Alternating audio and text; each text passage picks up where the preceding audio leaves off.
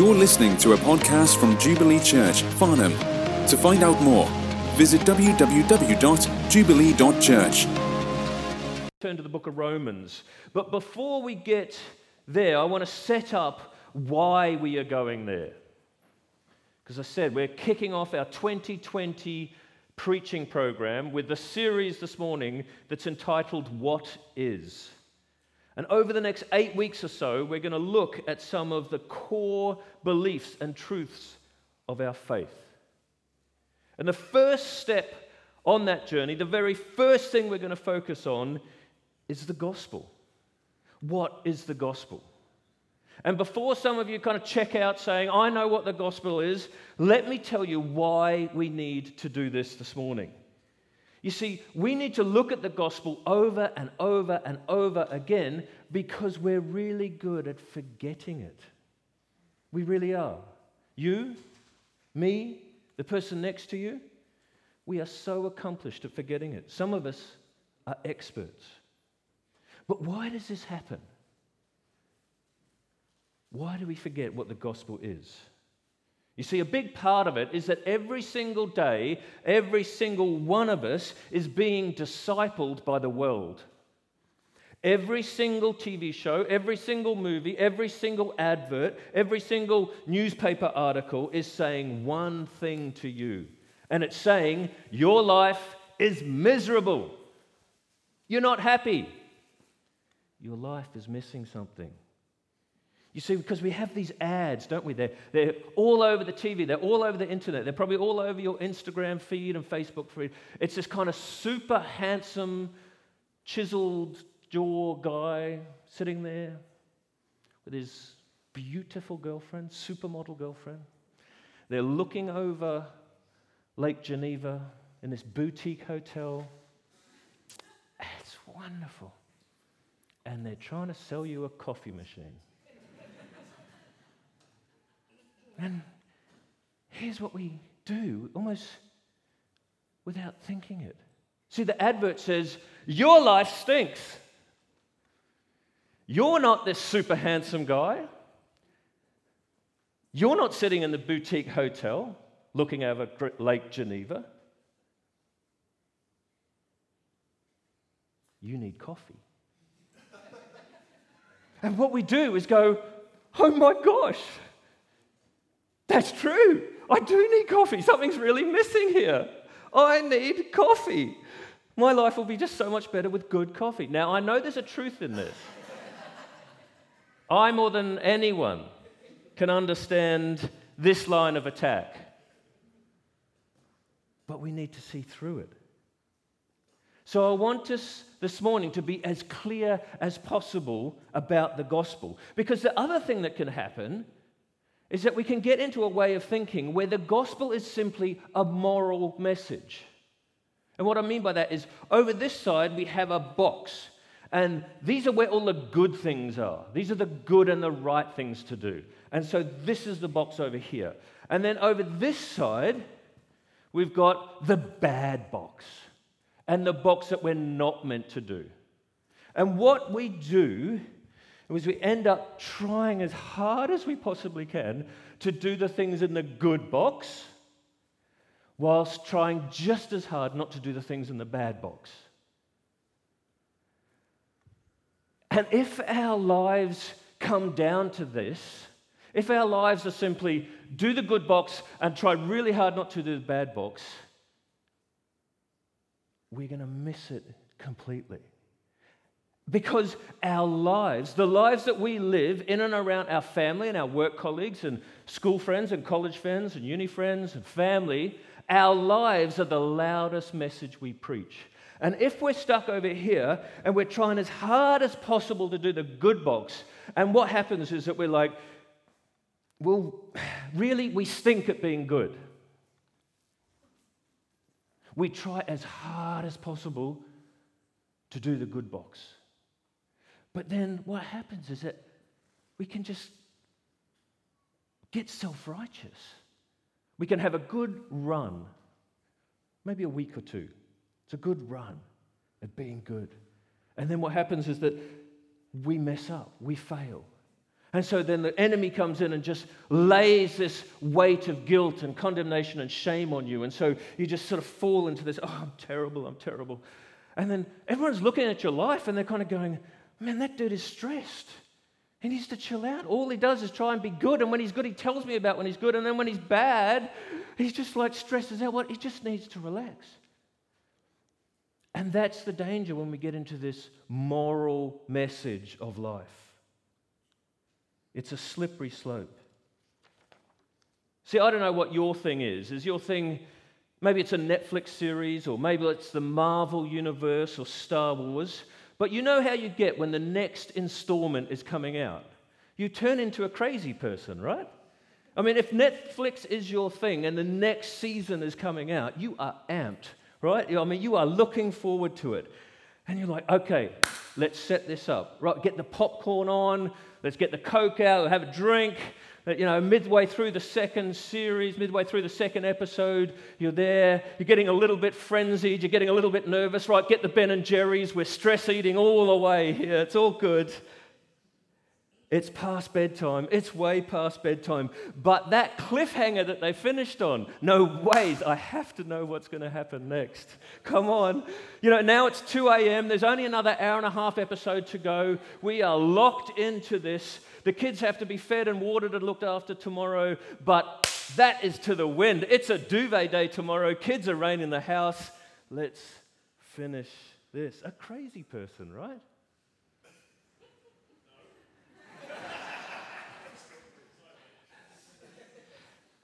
And whilst we can do without the stress eating and without the misadventure, that same passion, that same hunger for more is what I want to encourage us this morning. You see, Netflix, Star Wars, whatever, it's just a distraction. We get so excited about the next season, the next installment, and yet it's just puff. It's smoke and mirrors. Whereas the gospel is the real deal. The gospel is the true story. The gospel is the ultimate adventure. And with that in mind, I want to lay out a 4-stage epic to help us understand but also remember the gospel and what it is. So episode 1. Are you ready? Bum, bum, bum. Episode 1. Creation and the righteous king.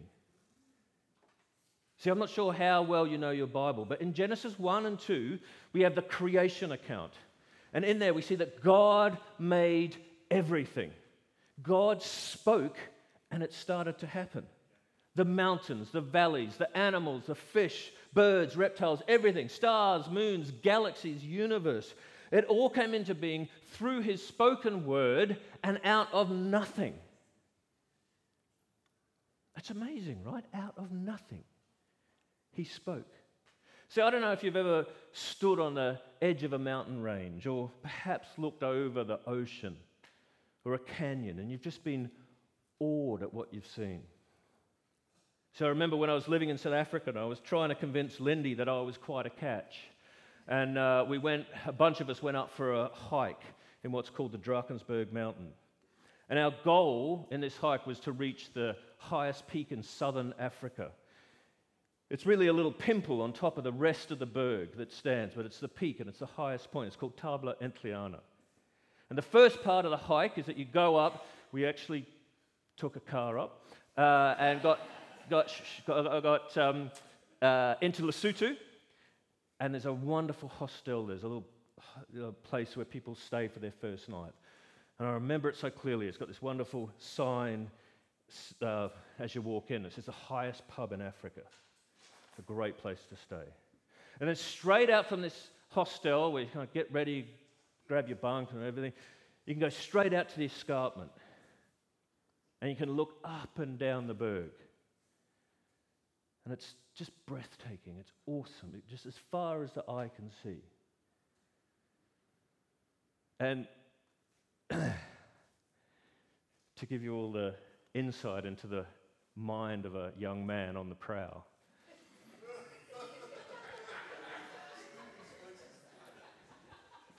so there I was. It was sun was beginning to go down, And it's getting a little bit chilly. You're up high, so I put jersey on, went out to the escarpment by myself. I thought I had a cunning plan that I'd be standing on the escarpment. The wind would be blowing through my hair. And Lindy would come alongside, a bit cold, perfect time for a cuddle. And then, everything else would just be wonderful after that point. Of course, she never came out. I stood there for half an hour. I was frozen. My hair looked like it had been, lightning bolts. Just, the wind was going everywhere. The mind of a young man. But you look down in that half an hour where I was looking. You look down into South Africa, and it's awe-inspiring. Paul puts it this way in Romans 1 and verse 20. For since the creation of the world, his invisible attributes, his eternal power and divine nature, have been clearly seen, being understood through that which had been made. So you stand on the edge of that escarpment or wherever, you have probably your own place. You quickly realize how small you are and how big this universe, this planet feels. And then you think, how big is he? His eternal power and divine nature have been clearly seen. But the claims of Genesis 1 and 2 are not that he just created all of this, as wonderful and majestic and awesome as that is, but he also created you. So you're not a result of random chance or genetic mutations or gene reassortments or chromosomal accidents. You are created. Every one of us is the result of an idea, a plan, and an action of God himself. And that brings both meaning and responsibility into our lives. And in all of that, however, we are not autonomous. As Chrissy came up here and spoke about that authority, that we are under authority. And the blessing of that is, but we are under that authority. See, we are created. You have a maker and you are his. And it's a key part to understanding the gospel. And it's a kicker for our culture. It doesn't sit well at all, because in this world, in our culture, the individual has this right and that right, but no one has the right to tell you what to do.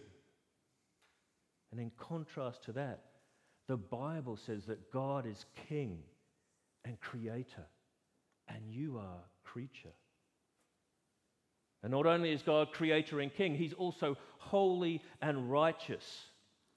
And in the current atmosphere that we've grown up, particularly in the Christian circles, we sometimes don't hear that much about God as being holy and righteous. And we're currently in a season where we hear much more that God is good. God is a loving father and God is a provider. Now that is absolutely true, 100% true. But if that's all we hear, and if that's all that we've grown up with, then it's an incomplete picture. Because God is holy and righteous and creator.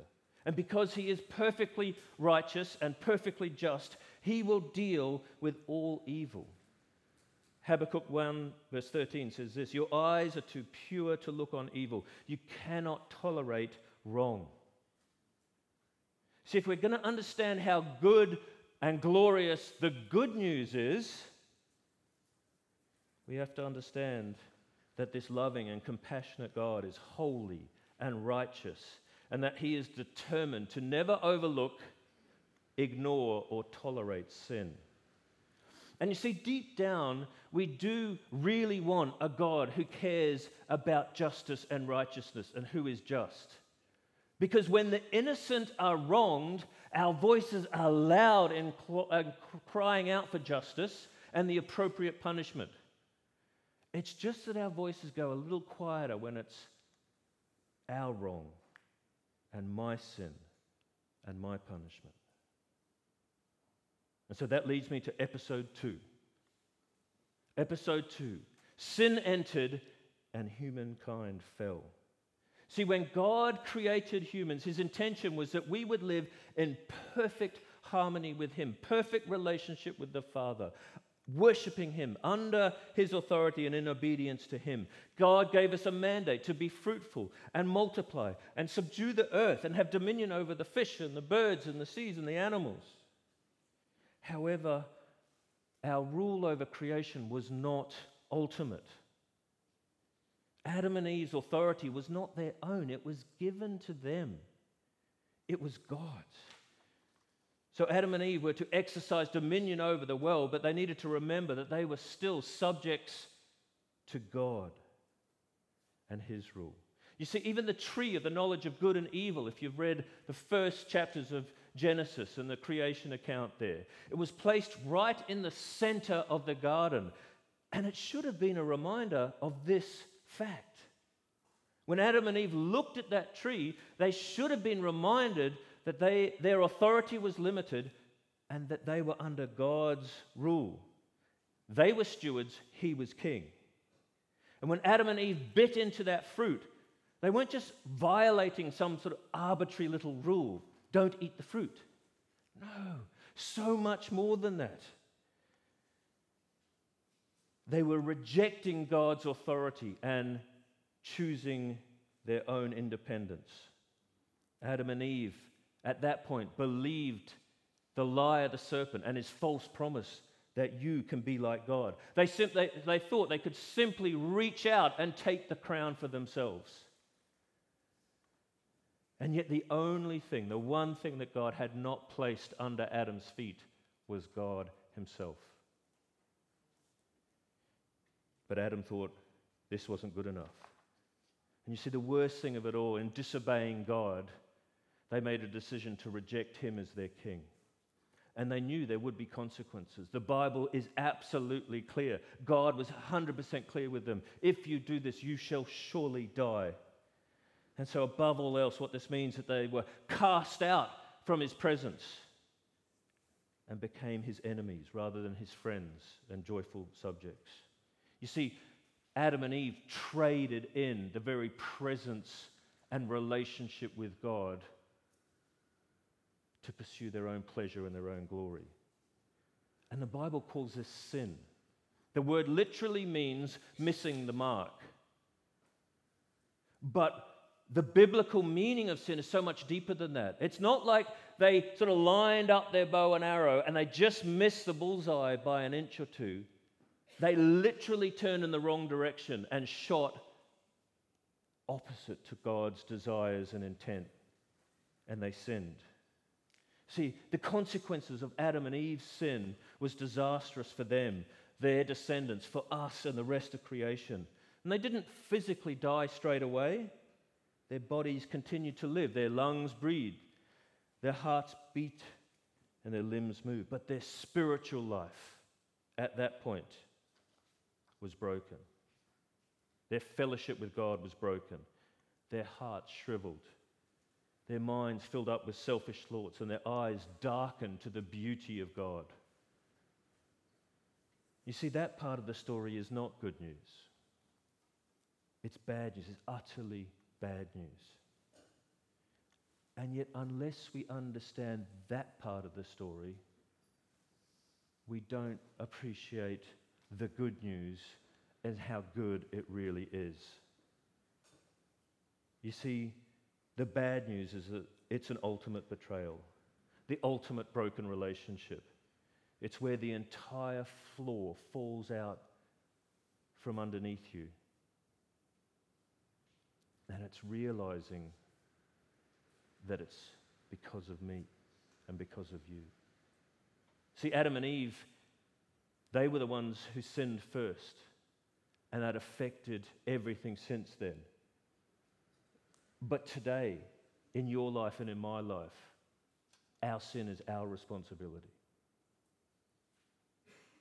We know that. And Paul states it like this in Romans 1 from verse 18.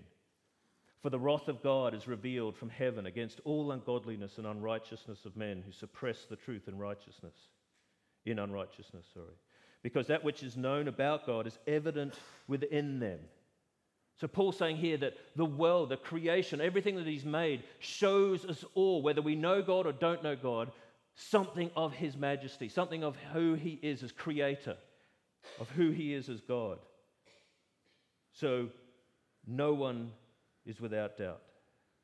For since the creation of the world, his invisible attributes, his eternal power and divine nature have been clearly seen, being understood through that which has been made, so that they are without excuse. For even though they knew God, they did not honor him as God or give thanks, but they became futile in their speculations, and their foolish heart was darkened. Professing to be wise, they became fools and exchanged the glory of the incorruptible God for an image in the form of corruptible man and of the birds and four-footed animals and crawling creatures. It is bad news. And it leads me to the next episode. Episode 3. The Son of God becomes flesh. See, thank God that the bad news of human sin and God's judgment is not the end of the story. Imagine if the Bible just stopped there. What would that be like? Paul's declaration that the whole world will stand silent before the judgment throne of God, and that there was to be no hope. The end. There would only be despair. It would be like the Thanos snap, but not just for half the population. All of us, done and dusted. See, I thought about calling episode 3 A New Hope, but that would have been tacky. And that's been done before. And yet, God provided hope right there, right back at the beginning, and some good news in the midst of despair. He says in Genesis 3:15, he shall bruise your head and you shall bruise his heel. Not much, just a glimmer. But a little bit like you knew that at the end of Infinity Wars, the end game was coming. You knew it wasn't the end of the story. God gives a glimmer of hope. See, God wanted Adam and Eve, even though they were rebellious and had rejected him, that the story wasn't over. There was some gospel right there. And the rest of the Bible is really this grand narrative of how God made it right, is making it right, and will continue and finally make it right in the second coming. But you see, this was no fat Thor or Doctor Strange who was coming to save the day. This is Jesus Christ. All of what's been said about him. Jesus' birth to a virgin. The title, Son of God. John's assertion that the Word was God, together with the announcement that the Word became flesh, is meant to teach us something about Jesus. To put it simply, the Bible teaches us that Jesus is fully divine and fully human. 100% human, 100% God. And this is also crucial to understanding the gospel. For it's only the fully man, fully human, fully divine Son of God who can save us. You see, if he was just another human, if he was just another man, he could not have saved us. It'd be as good as one dead man trying to save another dead man. But because he is the Son of God, because he is 100% God, without sin and equal in every divine perfection to the Father, he is able to defeat death and save us from our sins. And in the same way, because he is fully human, he is able to represent us before God exactly as we need to be represented. Hebrews 4 verse 15 says he is able to sympathize with our weaknesses because he in every respect was tempted just as we were, yet without sin. See, Jesus is unique in who he is, and he's unique in his message that he proclaimed. He said, the time has come, the kingdom of God is at hand. Repent and believe the good news.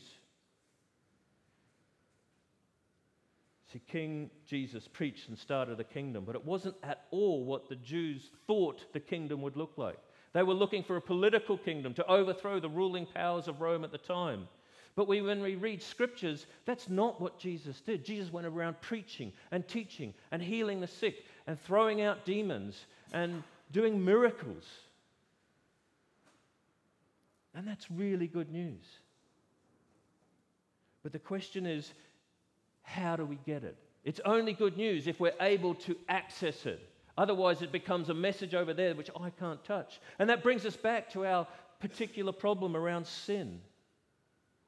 Unless something happens to remove our guilt of disobedience and rebellion against God, we are still separated from Him. And this is where the good news gets really, really good. See, King Jesus didn't just come to start the kingdom, but He also came to buy the ticket price for sinners to come into the kingdom. He was, through His death and resurrection, going to bring sinners into the kingdom. And Jesus knew from the very beginning that He was on a mission to die and save people from their sins. Paul put it this way: God made Him who had no sin to be sin for us, so that in Him we might become the righteousness of God. 2 Corinthians 5, verse 21. And as He hung on the cross of Calvary, Jesus bore the full weight of the sin of God's people. All of our rebellion, all of our disobedience, all of our sin fell on His shoulders. And this is where we need to see the significance of what's happening there. Because ultimately it means that I'm the one who should have died, not Jesus. He took your place. He died for you. They were my transgressions, but His wounds. Your sin and His sorrow. And His punishment brought my peace. His stripes won your healing. His grief my joy. His death your life.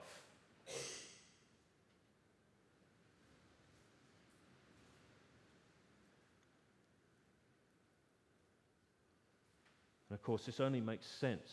All of this only makes sense and is true and is really good news because King Jesus, the crucified one, is risen. He is no longer dead. He rose from the grave. You see, if Christ was just another savior or teacher or prophet, and they were like a dime a dozen back then in His time, His death would have meant nothing. Every claim that He made, every statement and every promise would have just sunk down into the darkness of His death, and it would have just disappeared. But when breath entered His life and humanity entered His life, and then everything that Jesus claimed, everything that He promised, everything that He said was true, was vindicated. He is true and He is alive. Hallelujah. Hallelujah. Romans 8 verse 34 put it this way: Christ Jesus is the one who died. More than that, He was raised, who is at the right hand of God, who indeed is interceding for us. So He's gone to the cross. He's paid the price for our sin. He then died 3 days, then rose again, and now is ascended into heaven, sitting at the right hand of the Father, and He is praying for us right there. What an amazing thought. And that leads me to episode 4, the year of new life. See, Jesus began His ministry by saying in Mark 1 verse 15, the time is fulfilled, the kingdom of God is at hand, repent and believe in the gospel. That command, repent and believe, is what God requires of us in response to the gospel of Jesus Christ. See, throughout the whole of the New Testament, that's what the apostles called us to do. Peter said in Acts 2, repent and be baptized, every one of you, in the name of Jesus. Paul in Acts 20 said, I've declared to both Jew and Gentile that they must turn to God in repentance and have faith in our Lord Jesus. Faith and repentance. That's what marks out a follower of Jesus Christ. In other words, a Christian is one who turns from his sin and trusts in the Lord Jesus and nothing else to save him from his sin and the coming judgment. You see, faith has been one of those words that's just been used so often and misused so many times, we kind of lose what it means. And if you just ask someone in the street, what does faith mean? They'll probably tell you something like, well, it's trying hard to believe in the ridiculous without any evidence. It's a charade. It's a fun and somewhat comforting game that if you want to get involved with that, you can. The mystics, they do stones and crystals. Some people do fairies. Some people do nature. And Christians, they do Jesus.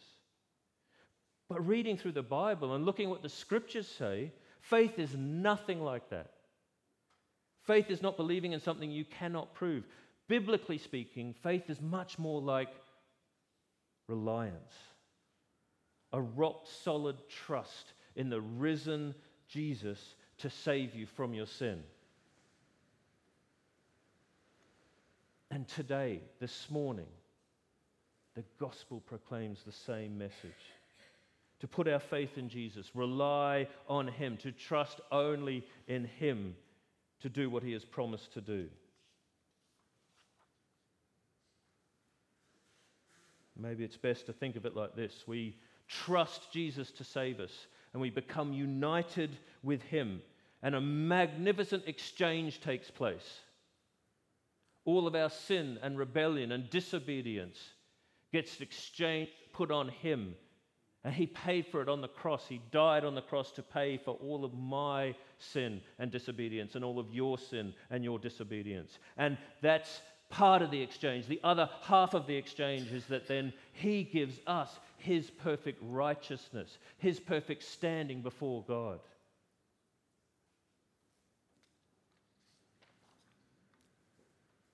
You see, that's what Paul meant when he writes in Romans 4 that God counts righteousness as apart from our own works and that our sins are covered. It's just nothing to do with what we offer, but it's all about what Christ has done. God saves us by pure grace, nothing else, and particularly nothing that we have done. And when you realize how dependent you are on Jesus for your salvation, His death for your sin, His life for your righteousness, you understand why the Bible is so insistent that it's by grace alone. There is no other way, no other Savior, and no one else in the world by which you are saved. And most of all, not by your actions. Because you see, we are a self-reliant people, aren't we? We're convinced of our own self-sufficiency, and we resent any insinuation that we are what we are because of someone else. Put it this way. Imagine if you were put in a job, or people started to say about your job, or anything else that you really care and value for. And they said, you didn't earn this. You're not in this job because you earned it, or you're qualified. You're here because someone else gave it to you.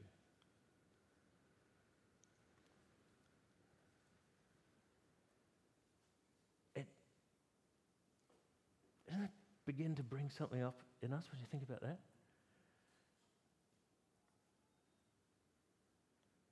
So we're really self-reliant and we forget the gospel. We forget that it's entirely by His grace. Imagine that. You in your job. You're not in your job because you've earned it, because you've qualified, because you've studied, because you've done any of that. It's because someone else has given it to you.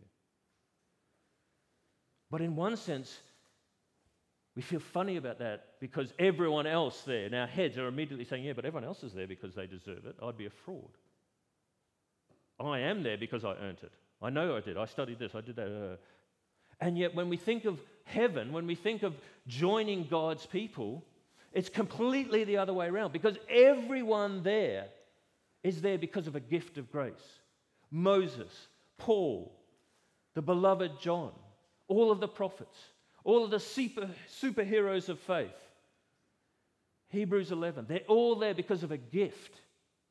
And yet sometimes we get into the thought process that, oh no, I'm doing good here. I've earned something. I've earned my way there. And yet it's all a gift of grace. And I wonder, do you find yourself trusting in your good works? You see, part of faith is admitting that we are insufficient. And we need to trust God alone. So do you find yourself trusting in the goodness of your heart?